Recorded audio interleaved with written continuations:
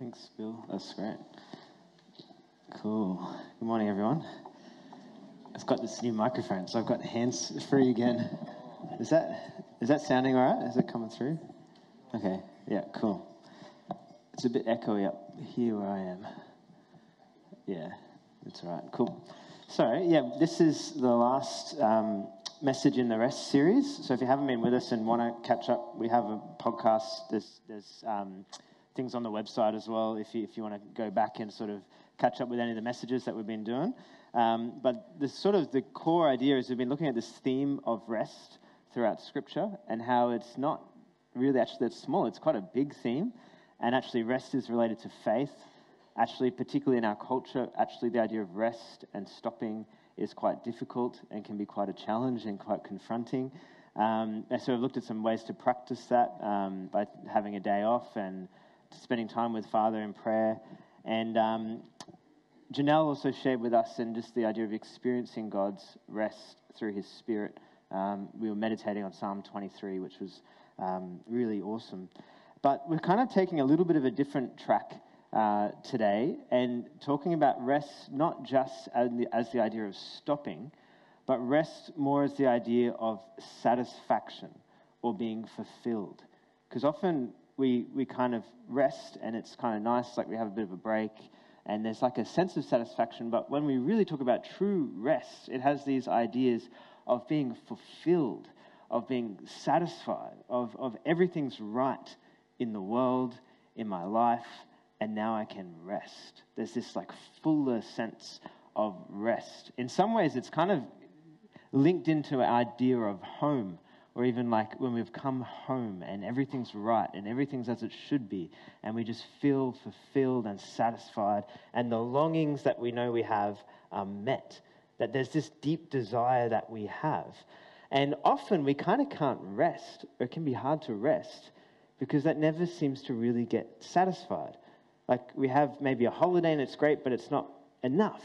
Or we build a really nice home, but it's not enough. And this idea, Tolkien, actually, is that able to get up the back as well? We serve these desires and longings, and J.R. Tolkien, who wrote Lord of the Rings, said we all long for Eden. We actually have these longings and these desires that actually go back to how we were made to be with God in this relationship of intimacy, in the Eden where God dwelt with us, where everything was right and as it should be. And actually often we're kind of longing for that. We're trying to make that happen, but it doesn't really seem to happen. We don't really seem to get there.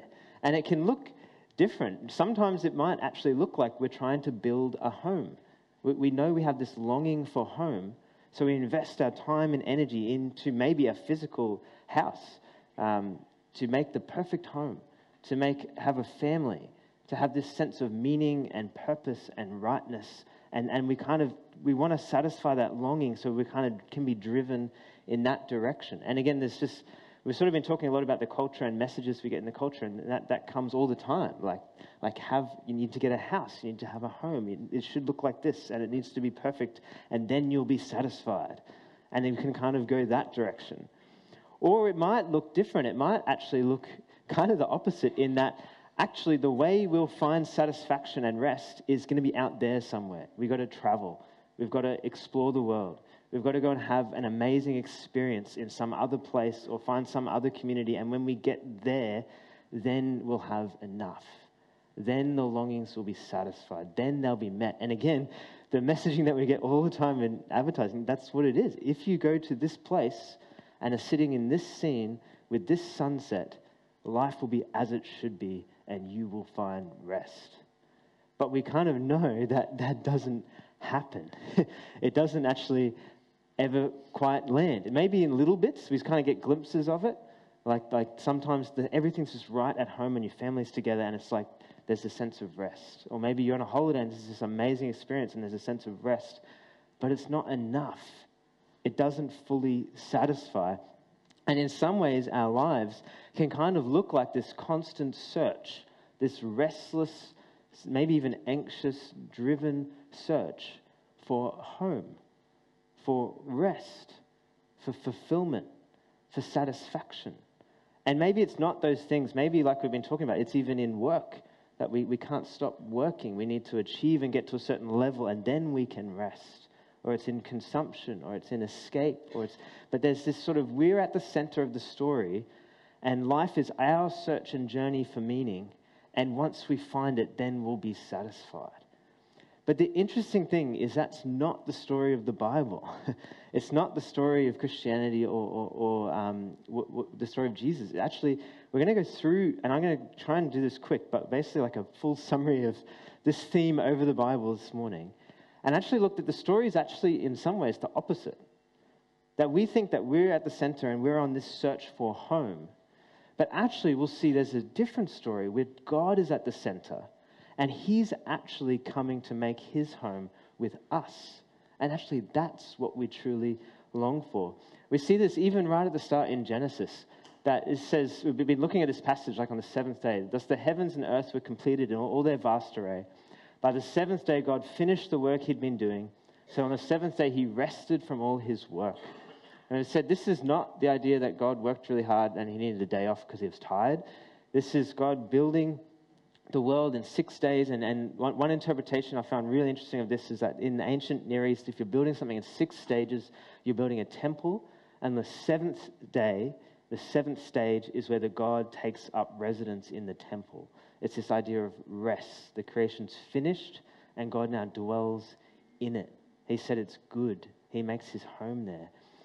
Tom Wright says it this way: God resting has to do with the Creator's enjoyment of his world, his celebration of heaven and earth as a dwelling for himself.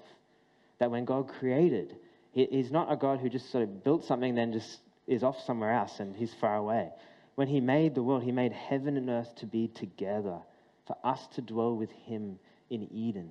And when he rests, he dwells.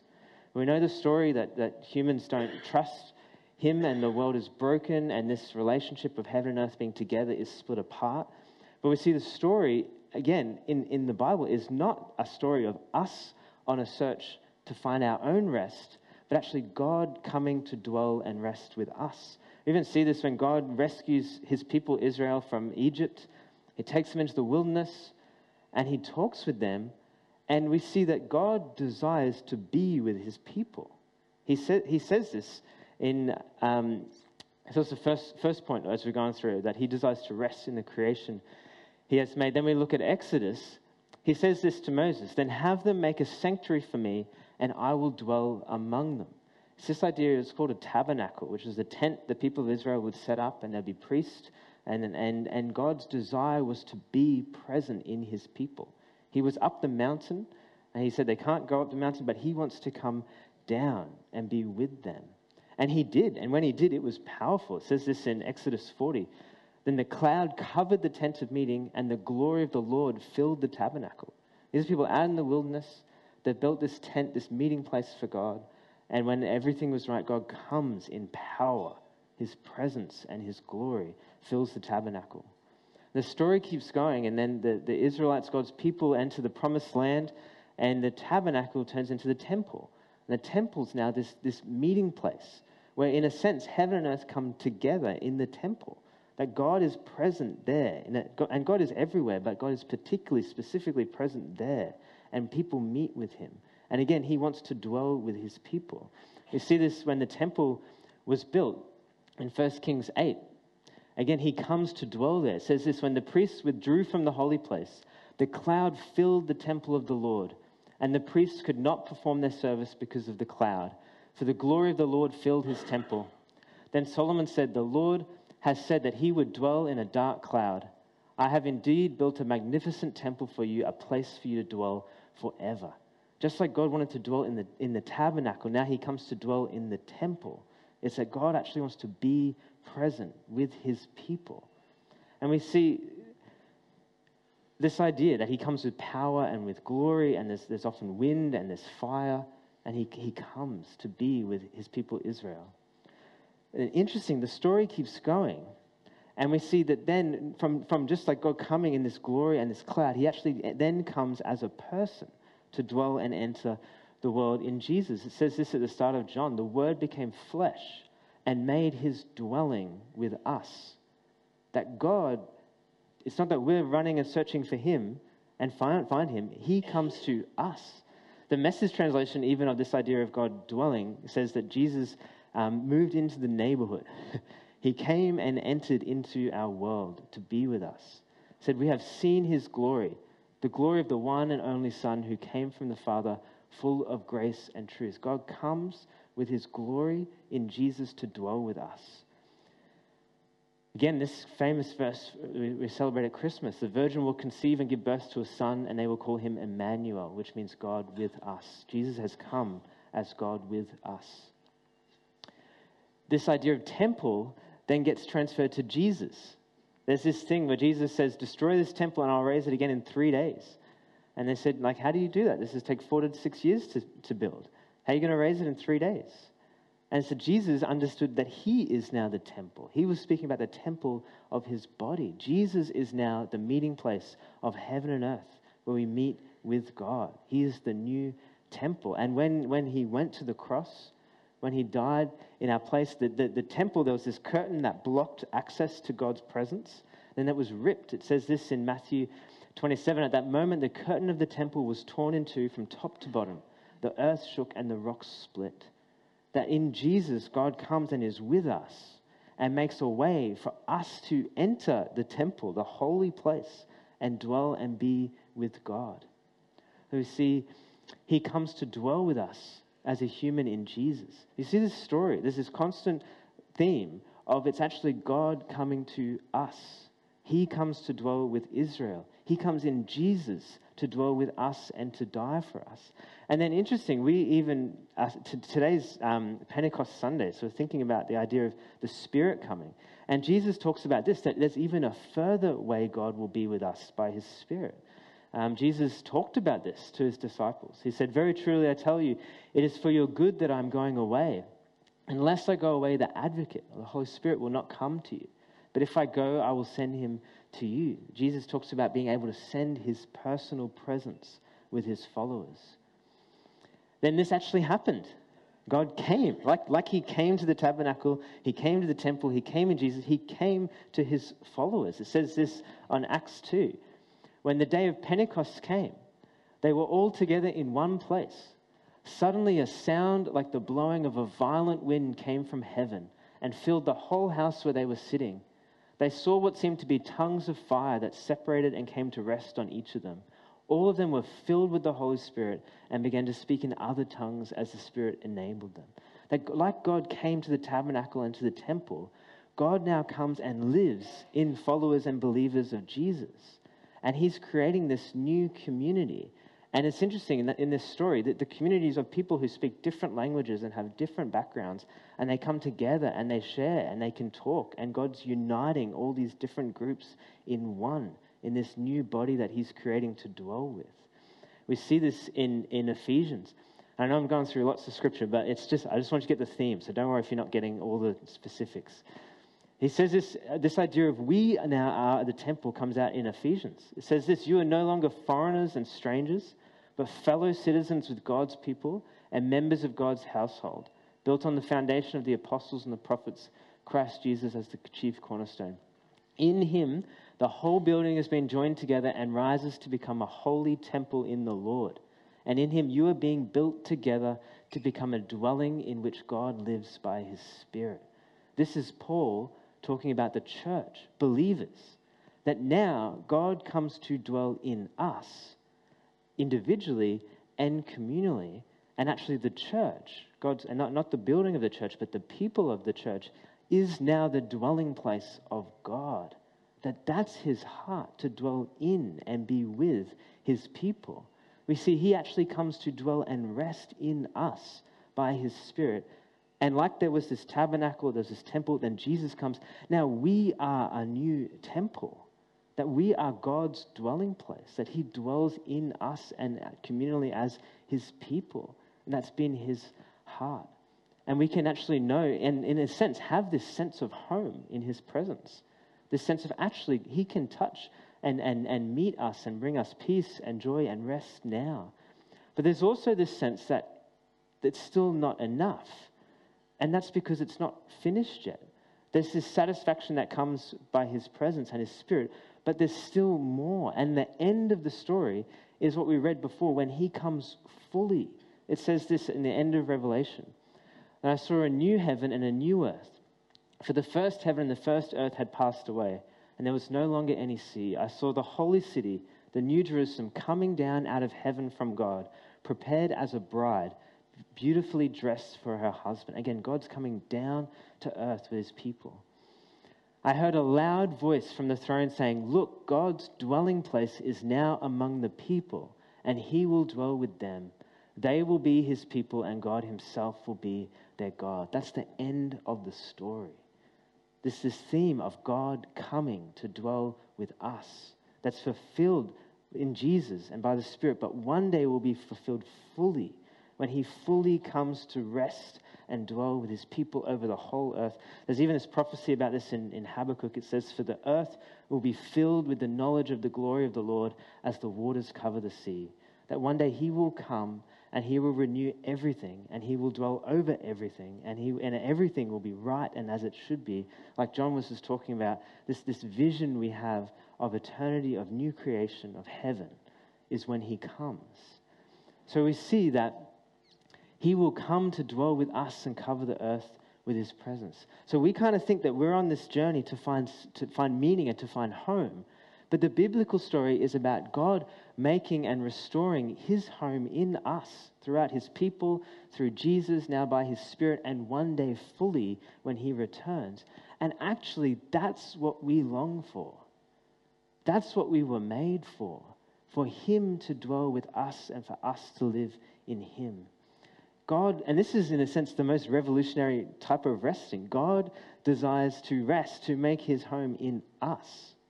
He desires to come and be with us. The rest that we long for will only be satisfied by his coming to dwell with us. This is our hope.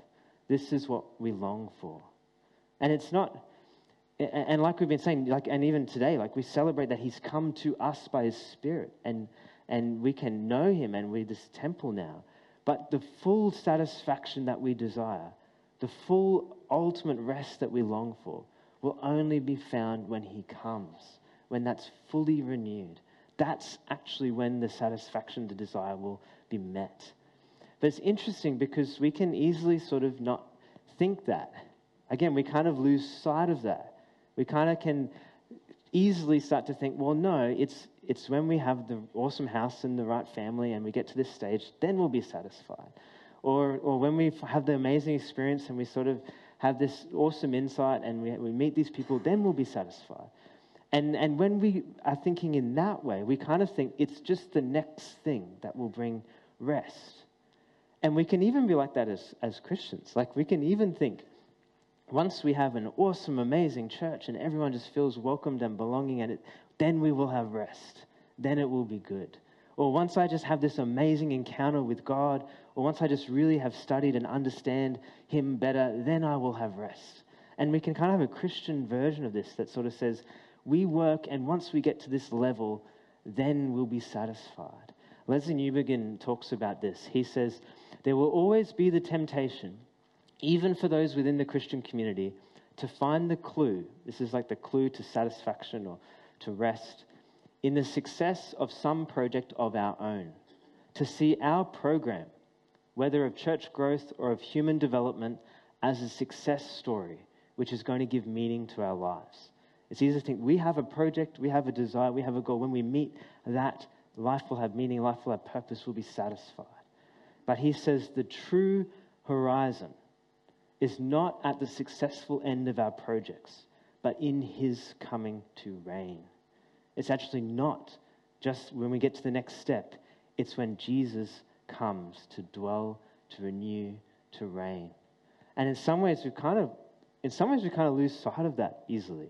We kind of think we just need a little bit more and we'll be better. But the biblical story is that we know God and he's with us. But now our job in a lot of ways is to wait until he returns. And actually that's when everything will be made right. So we're saying God desires to make his home with us. The rest we long for will only be satisfied by his coming to dwell with us. This is our hope. This is what we long for. But you might be saying, well, I don't know, Tim, I don't know if I really long for that. Like, I kind of just want the house. Like, I just want the holiday. Like, that's all I'm really interested in. Like, that's kind of really, if I'm honest, that's what I long for. And maybe that's true. Or maybe you sort of say, what are you talking about longing for stuff? I don't even really long for anything. Like, I've got enough. I'm good. Like, I'm satisfied. This isn't, what's the problem? And maybe that could be a response to what I'm saying today. But maybe a question would be, yes, maybe you might say, well, what I really want is the house or the holiday or the family or the marriage.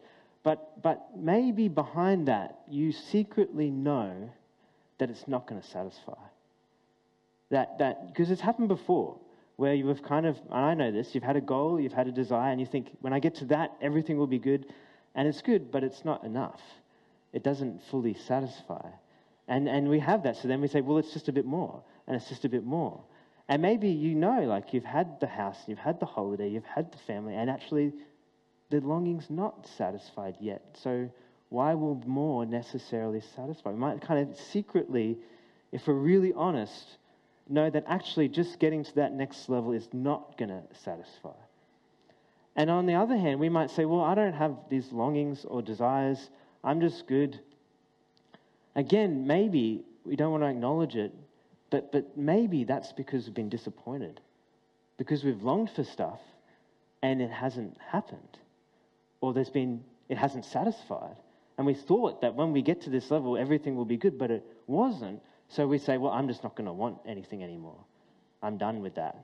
I just don't want to long for anything anymore. It's too painful. It's too hard to be disappointed again and again. But if we're honest, we probably still do long. We just don't want to admit it. We don't want it because it's too painful. It's actually hard. But there is a longing and an ache that maybe we're not even in touch with.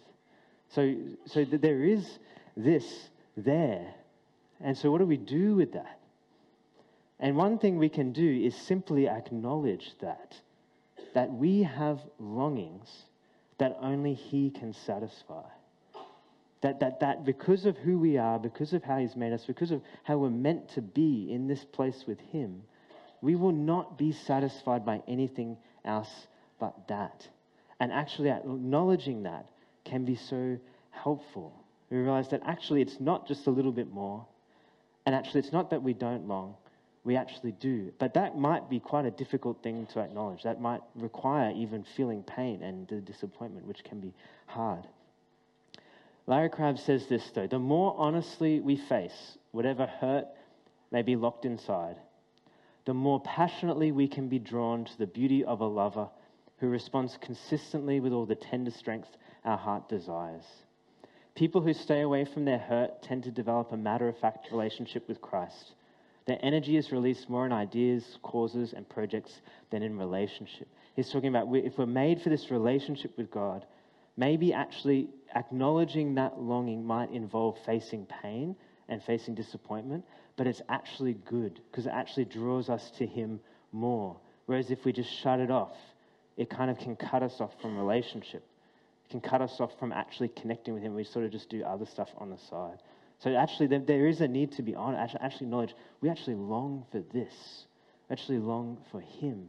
And maybe there's disappointment and there's pain, but actually acknowledging that is really important. So one thing is to acknowledge the longing that only He can satisfy. That actually it's not more stuff. It's not just cutting it off. It's actually we are made for Him. And then if we do that, what we can do is let that turn into a thirst for Him and for His return.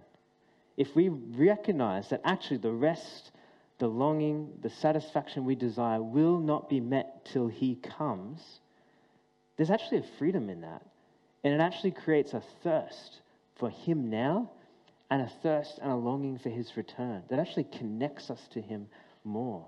It's actually to let even the pain and disappointment recognize actually it's not till that day that everything will be made right. But there is a horizon, there is hope, and He will come. And actually we can look and long for that day more and more. Again, Larry Crabb says this: the longings of our heart must be faced. The disappointment of our soul must be experienced. Only then will we learn to pant after God in eager anticipation of His coming. when every desire will be forever satisfied.